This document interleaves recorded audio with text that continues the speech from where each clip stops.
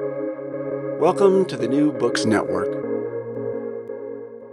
Hello, everybody. I'm Morris Ordwine, co-host for the podcast Queer Voices of the South, which is found under the LGBTQ Studies on the New Books Network. Today, I'm talking to Dr. Gregory Samantha Rosenthal about her new book, Living Queer History: Remembrance and Belonging in a Southern City, which was released just this past December by the University of North Carolina Press.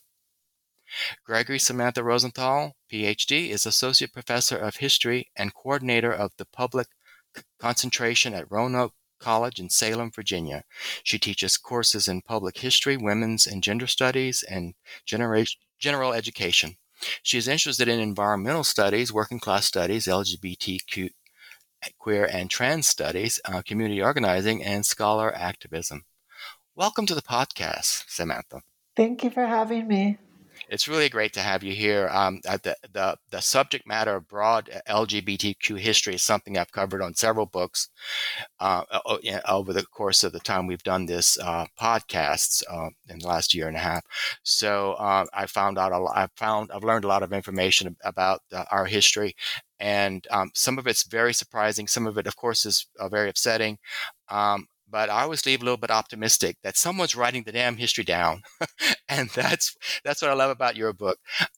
So I'm going to tell the listeners a little bit about the book itself. Queer history is a living practice. Talk to any group of LGBTQ people today, and they will not agree on what story should be told. Many people desire to celebrate the past by erecting plaques and painting rainbow crosswalks, but queer and trans people in the 21st century need more than just symbols.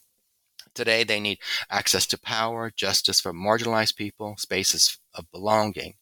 Approaching the past through a lens of queer and trans survival and world building transforms history itself into a tool for imagining and realizing a better future. Living Queer History tells the story of an LGBTQ community in Roanoke, Virginia, a small city on the edge of Appalachia. Interweaving historical analysis, theory, and memoir, Samantha Rosenthal tells the story of her own journey, coming out and transitioning as a transgender woman in the midst of working on a community-based history project that documented a multi-generational Southern LGBT community.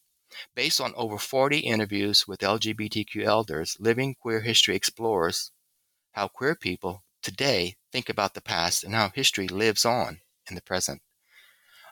Having read this book, I can tell you it's going to be one of those books that will be essential in putting together the overall history of our people. And our people are so diverse, and I love that we have so many tentacles, and I want to talk about that. But one of the things that really gave me chills is it's in the blurb of the book, and I'm going to reiterate that the main point of the book is that history lives on in spaces, in physical spaces, the neighborhood gay bar or the HIV testing clinic. And some of those, I know in particular bars, and we used to have publications, some of those are disappearing. So some of that physical space has morphed, and it's kind of sad. So making sure we get it down is essential. Tell us a little bit more about all that. Sure. So, as I say in the book, I moved to Roanoke, Virginia, which is a small city of about 100,000 people on the edge of Appalachia in Southwest Virginia.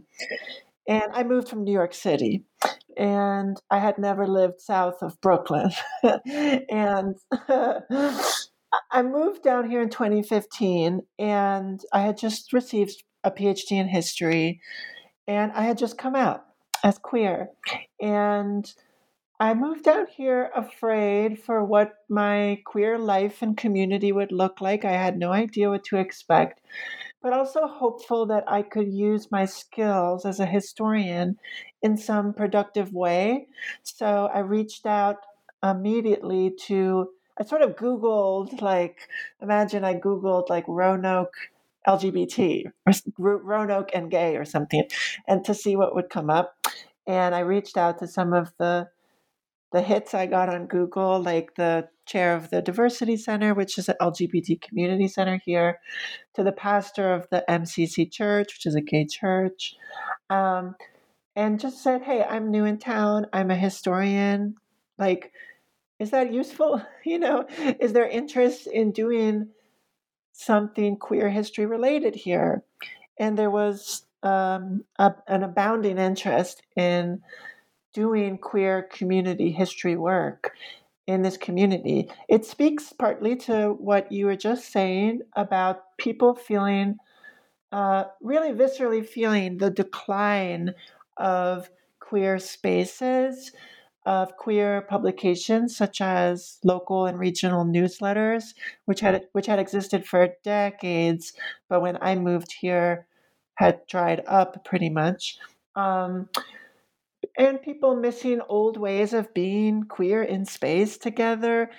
People nostalgic about cruising culture, which has kind of disappeared. People nostalgic about, sometimes nostalgic about things that maybe are best left in the past, such as, you know, simplistic ways of thinking about who belongs in queer community that traditionally excluded people, right? So I came here and saw all of those feelings. I heard those feelings, and I heard people's desires to work together to tell the story. And the book is kind of a journey of telling the reader, of starting at that point and showing how I realized that this is going to be much more complicated than I thought it was going to be. Yeah. It's very, very personal for you, and you're very generous with revealing how personal this was for you, because, as your blurb says, you began to transition while all this was happening. That's remarkable. I mean, isn't one of those pile mountains big enough to climb? You got two. Um, and so you said you moved there. You were just coming out. You must have been shell shocked, and not just because it's a southern town, but because of all of that. Right. Yeah. My marriage. I was married in a straight marriage that had fallen apart.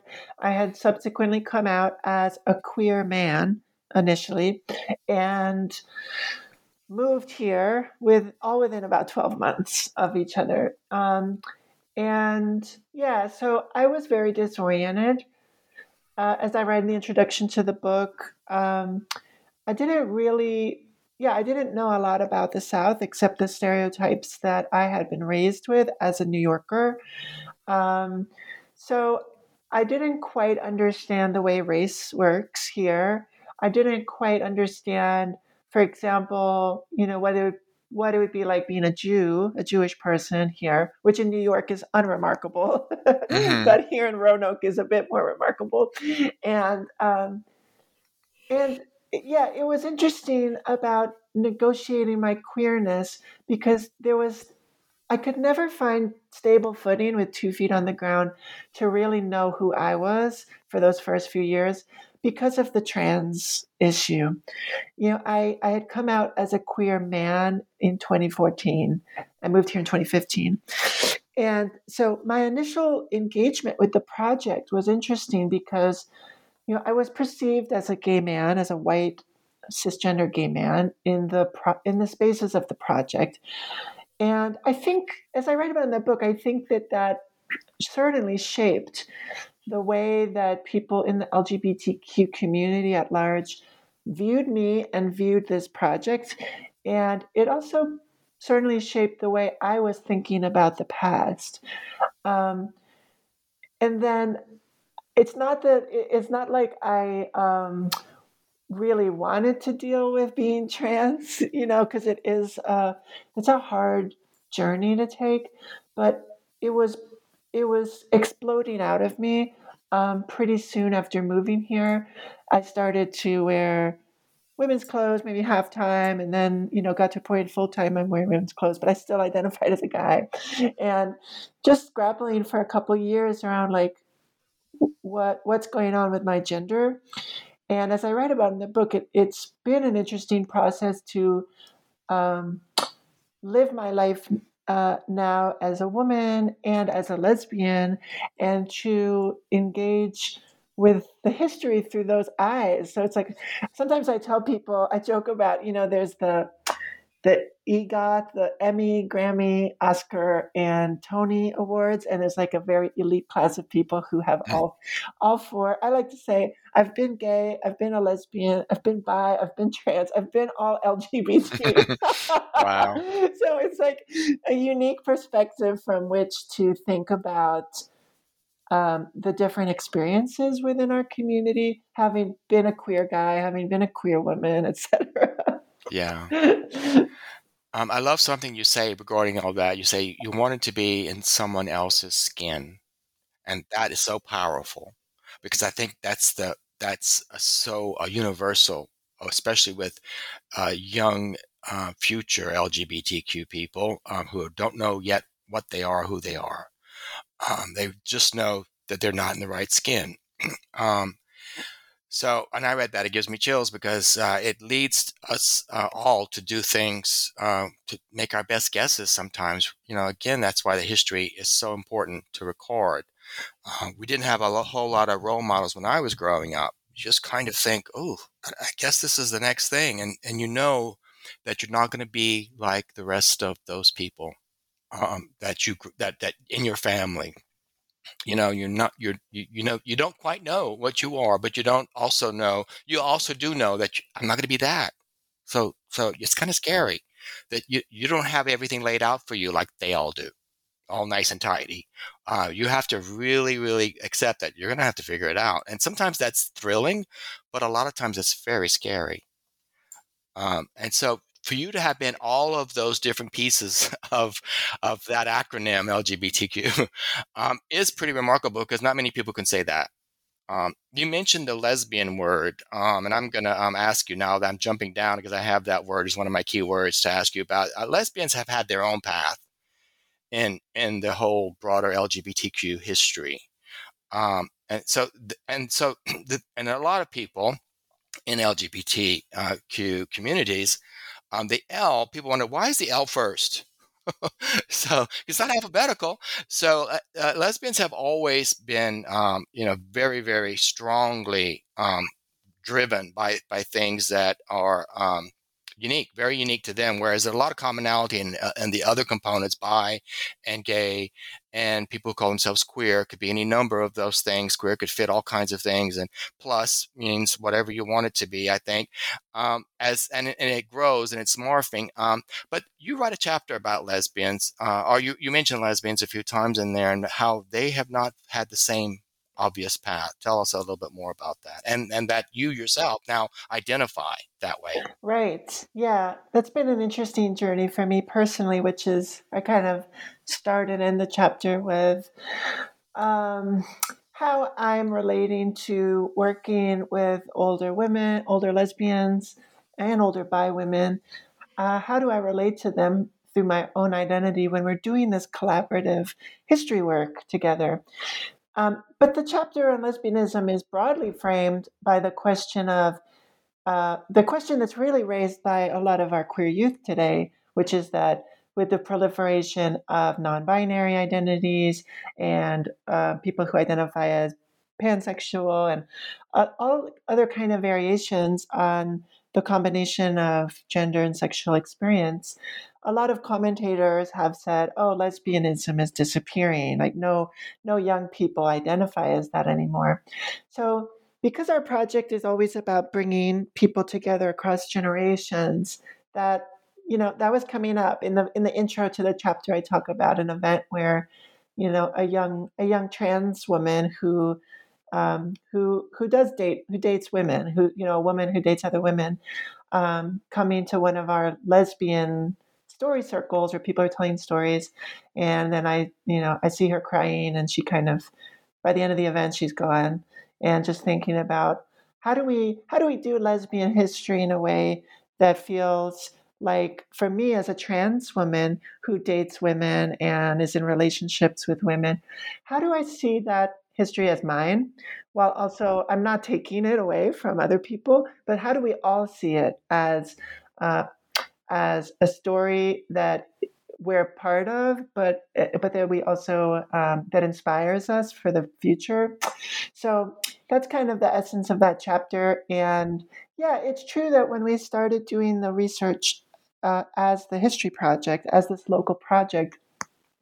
It was mostly a group of men doing the work at first, and they were finding out a lot about the bar scene, which it turns out was predominantly male spaces. We were talking about the spaces of gay cruising in the city, which again was a male activity predominantly, and we did that for about a year or so, and then it's just kind of like, some young women involved in the project said, what about women's stories? And it meant having to bring on board more women to do in leadership in the project, and then one by one connecting with some of the elders, some of the lesbian elders, as far away as California, all over the country, who we connected with, who used to be involved in the Roanoke scene, and building those connections. And then in the years ahead, we were able to have several really, really interesting lesbian history events, like social events that brought women together across generations to talk to each other through their similarities and differences. So it's been a really wonderful journey, and it's been a very personal journey for me too, since now I do live as a lesbian. Paralleling that is the same kind of some similar issues with race. You do have a chapter about that, whiteness and queerness. You write about this person, Garland, who helped you a lot. And I'm going to ask you to talk about Garland, but I want to talk about whiteness and queerness first. And you mentioned, and you basically apologize for going so far in this with all the whiteness, and a lot of there are other colors out there that you had to do, just like lesbians had to start saying, whoa, what about us? And that's really kind of mirrors the real LGBT community, because I know growing up myself, it's like, they have their own world. It's a different world. Right. And it's so easy to just shrug and say, well, they have their own bars, they have their own houses of worship, they have their own, ways to cruise and things like that. So talk about that chapter. I'm glad it's there in this book. I'm like, yes, we need to start being really, really inclusive in a way that if we can't be inclusive in the LGBT community, then we can't expect anyone else to. Right. Outside. Right. Yeah, I think, Roanoke is similar to many cities across the South in that if you look at the geography of the city, even today in 2022, it's the where Black and white communities live and worship and etc. is still very much mapped on top of the old Jim Crow segregated areas. So we live with the legacies of slavery. We live with the legacies of Jim Crow. We live with the legacies of redlining. But the thing is that in LGBTQ communities at large, and these are predominantly, when I say at large, I mean predominantly white LGBTQ spaces, which in Roanoke, all of the spaces and organizations that call themselves LGBTQ are led by white people, predominantly white people involved. Yet our city is 30% Black, and this might even be true in some of our southern cities that are majority Black.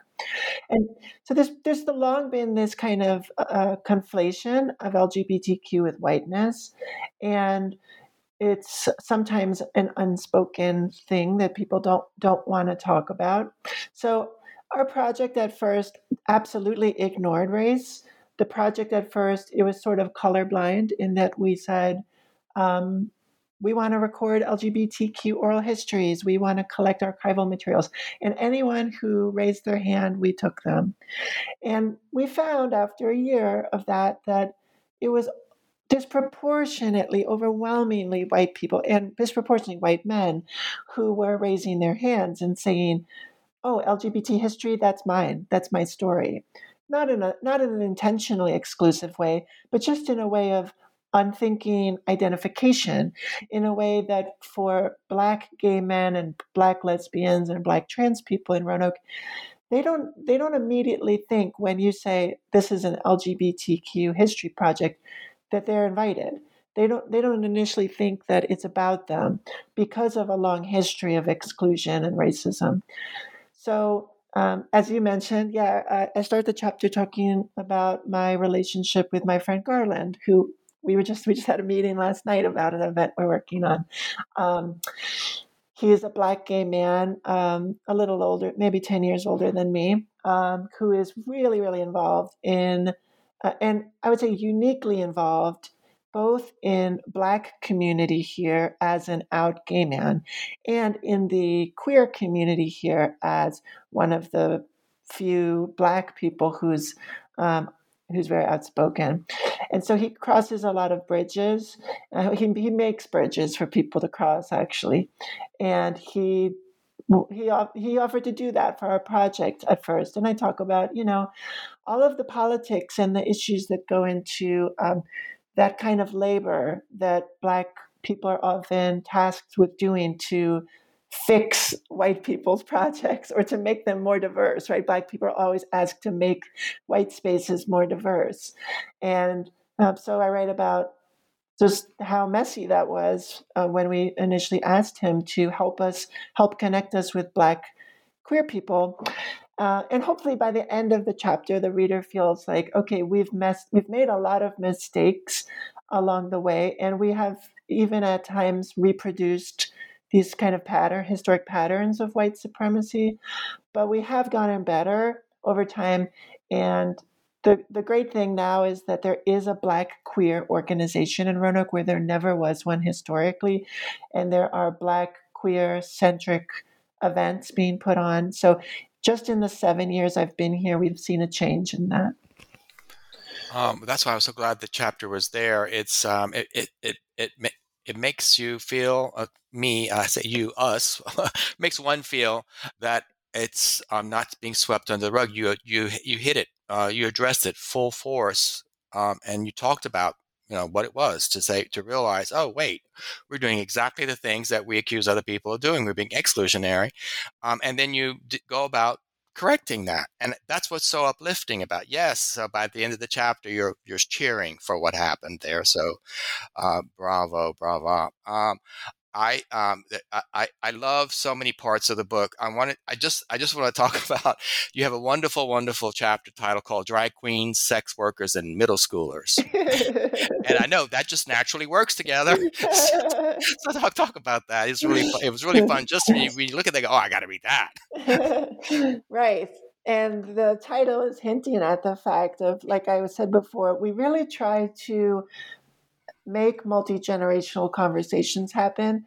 But when we think about trans history and trans communities, there's a lot of misunderstanding between young trans kids today, as young as middle school, who I write about. We've partnered with this LGBTQ summer camp in Appalachia to do workshops around trans history with kids as young as 10, 11, 12 years old.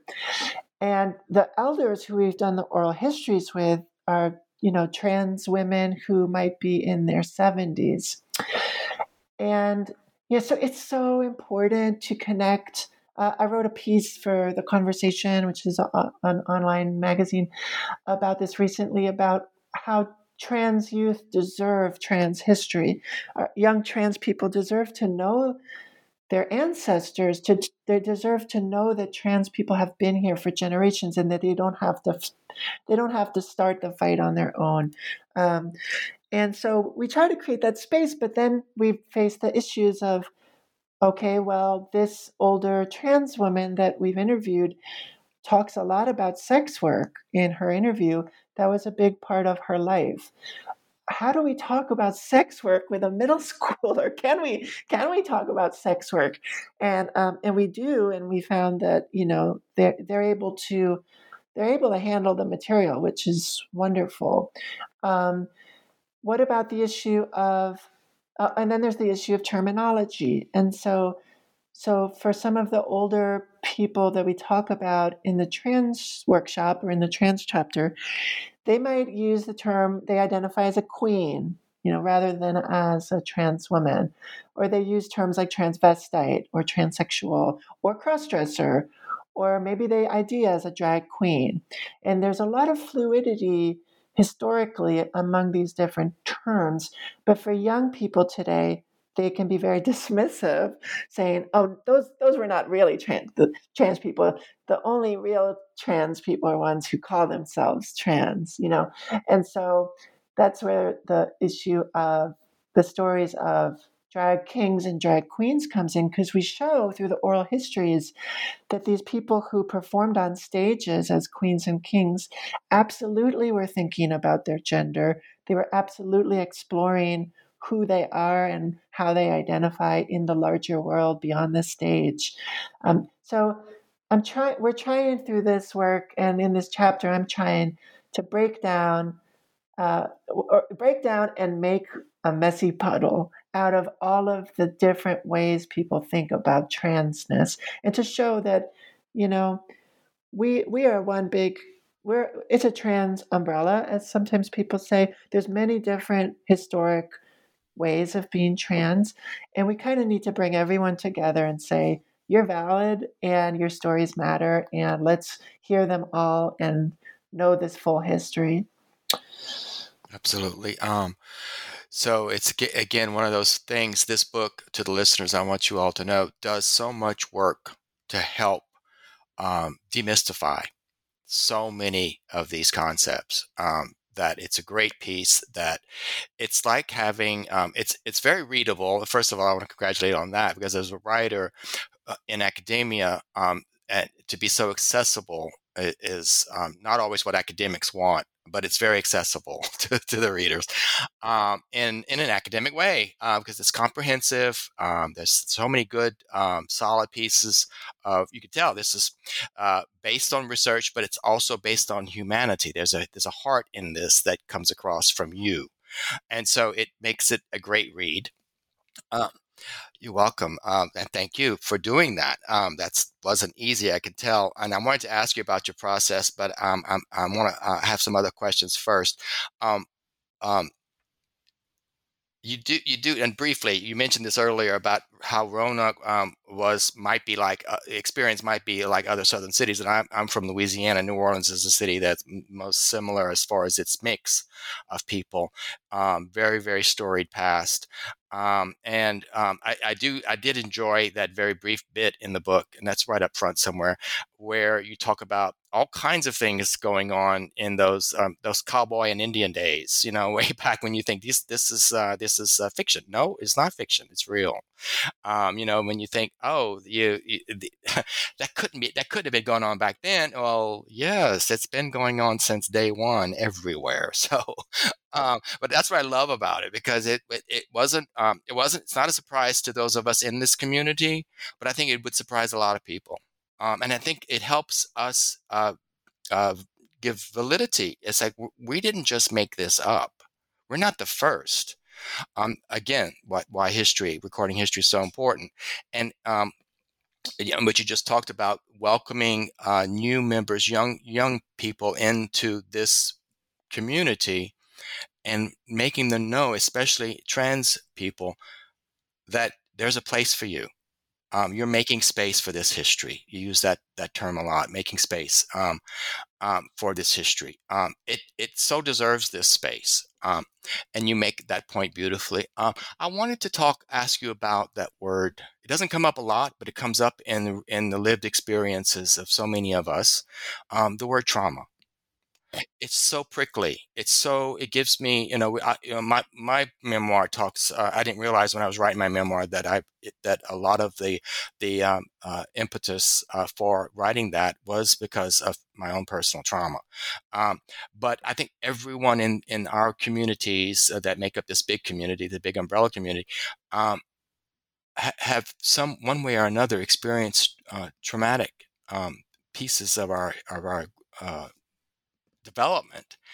And it's so important that we bring that to light. Talk about trauma for me, if you don't mind. Sure. Yeah, something that I often say when I talk with folks, including when I talk with LGBTQ youth, is that this fixation on pride, pride is one of the key words of LGBTQ life in the 21st century, right? You see the word pride everywhere.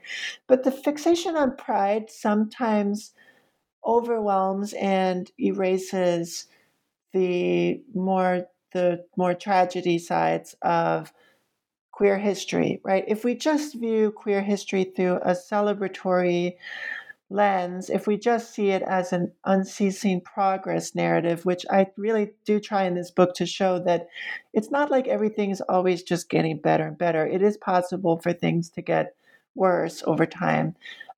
It's a mix. So I think, I do try to caution that we can't just do pride. We can't just celebrate. We have to know the full histories, to know both the amazing fun, the disco, and, the drugs and the sex and whatever was fun, but to also know the tragedy and trauma of AIDS, the tragedy and trauma of policing, which is not always talked about. We've tried really hard here in Roanoke to research and to talk openly about history of very, very harsh discriminatory policing by the local police department against gay people and trans people.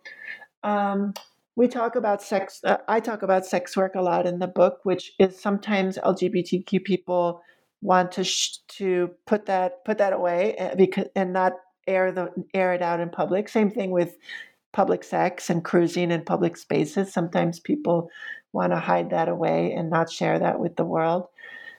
But we try really hard to put all of these narratives forward because we really can't know queer history, I would say, unless you have as many voices as possible and you have the full picture. There's a lot of stories that didn't end up in the book. There's some of it in the book, but absolutely, if folks would Google the Southwest Virginia LGBTQ History Project, which is our project, you can listen to all of the full oral histories with the elders, and there's a lot about the HIV/AIDS crisis, a lot, and there's a lot of stories of trauma from the 80s and 90s, particularly from that era. And I didn't put a lot of that in the book because it didn't exactly fit the storyline, but I've sat on many of those interviews, and those are the hardest conversations. Having lived through that, I and lived through the 70s. I grew up in the 70s, and having watched a lot of history unfold and progress, and you bring up the term pride, which wasn't a thing back then. We wouldn't have had the audacity to be proud. We were conditioned to be ashamed. To get to pride, and I think that's why pride works so well for so many people. But you make this great point. You can't have earned that pride unless you've been through so many things, and that's what we can't not let go of. It's not self-pity. It's like, no. You got to know the history, because this didn't just happen organically. This was a lot of effort on a lot of people. Our history, our heroes and heroines were people who did a lot of dangerous things to get to that point of pride. So I always, when I run into somebody who is just coming out, who's young and just coming out and excited, and that's all they are, they want to revel in the fun part, which I think is human. But you gotta know that you owe some respect to a lot of people. It didn't just happen. What was your favorite discovery when you were researching and writing this book? Well, I think the greatest discovery was about myself, right? That's an easy one because that's core to the narrative of the book is realizing I was trans, which I tell the story of, interviewing. Well, actually, I wasn't doing the interview, but being present when older trans women were telling their life stories, and it just hitting me. One of these interviews with my friend, who's a trans woman, maybe 70 years old. She's telling her life story, and I just started crying. And I didn't know why I was losing it, why I was crying. But then I processed those feelings, and I was like, dang, this is my story too. And So the biggest discovery for me from doing queer history was how it has the power to shape the way we think about ourselves. It has the power to shape the way we think about our what queer community can look like, what the way we think about what what possibilities there exist for being in gay relationships, for being trans. We can learn so much from the past, and it doesn't mean that we don't want to recreate the past. We don't want to romanticize it or be overly nostalgic. But we can learn so much from it in order to make a better future. So, and to make ourselves more whole. Um, so that's the big picture of kind of what I've learned from this. But then on the more granular scale, I think for us as a community in Roanoke, which is not thought of, if we go to New York and we ask people about what kind of queer cities are there in the South, no one's going to say Roanoke, Virginia. It's not thought. We're in the Bible Belt. We're just down the road from Jerry Falwell in Lynchburg. So no one here, not a lot of people here think about this place as queer. And one of the great discoveries has just been to see Roanokers, young and old, gay and straight, as we have told the stories from this book in public settings, and people realizing, oh my gosh, there were 6 gay bars and dance clubs at once downtown in the late 70s, whereas now there's like one. Yeah. And just realizing like, wait, Elmwood Park, which is like the main downtown park where they have concerts in the summer and stuff, that was the main gay cruising strip. So like when people see the city through new eyes when they learn these facts. So it's really fascinating. Yeah, it is fascinating. I wish we could go on. I wanted to ask you what is happening from because you've done all this work now. You're going to have a perspective that very few people, and you have inside information that very few people. You're sharing a lot of it in the book. But what's next? Where do you think we're going? Well, here in Roanoke, locally, this project is continuing, the history project. So there are students right now who are conducting new oral histories. So we're going to continue to collect stories. Right now, we're collecting stories with rural queer people outside of Roanoke City, which is great. There's a lot of queer farmers, and there's a lot of just queer people who live in rural areas. So we're capturing those stories. We're still looking into the archives. We're digitizing these old newsletters that were published here in the 80s and 90s. So there's still a lot of work to do. Of course, there's still a lot of work to do on the issue of race, of creating more opportunities for LGBTQ people of color here and honestly in most queer communities in the U.S. Creating more spaces to center LGBTQ people of color's experiences and spaces of belonging. So that work is ongoing. And, I've become, many of us in this project have thought a lot about housing for the past few years. And we haven't really done much on it, but we've thought about how important housing is as an issue because a lot of LGBTQ people are renters and disproportionately homeless, and there's all kinds of housing issues. And so I bought a house personally last year in the gay neighborhood, which I'm hoping to work on and make it into a community space like some of those old gay houses that were community spaces back in the 70s and 80s here.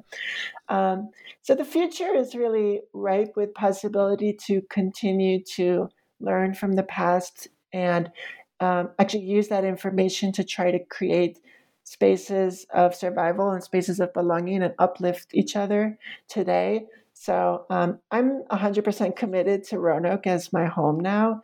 And I see the future as continuing to work with LGBTQ community here. Well, that is terrific. And I think you can definitely extrapolate that Roanoke as a good model for so many cities of its size. I think the stories are going to be similar. If you go to, in Louisiana, it's New Orleans. Everybody knows New Orleans is big. It's not the Roanoke of Louisiana. It's Baton Rouge is probably, or Lafayette in Louisiana, probably, because they had those little places, those 4 or 5 bars on the strip. And so every state has those kinds of places. And you mentioned the farmers, the rural people. We're everywhere, you know, and that should give a lot of people comfort. And I hope it does, because I think in my own family, I have 8 siblings. Um, the more they learned about us, and the less we were hiding, the more they became compassionate and helpful and interested and curious in a way that wasn't salacious and judgy, So I think the more it helps us all out with the future. I think the future should only be bright. We're going to have some more hurdles. I do worry that politics might take away our marriage rights, which I find abhorrent of a concept.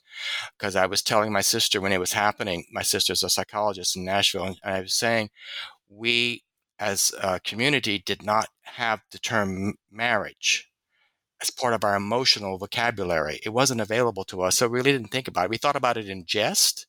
We would have parties, we would have mock weddings, but we all knew that they weren't real. They weren't regarded as real. And so when it happened, a lot of us were kind of stunned and said, I don't know how to approach this. I'm thrilled, but I'm nervous that it's not, that it'll be taken away again.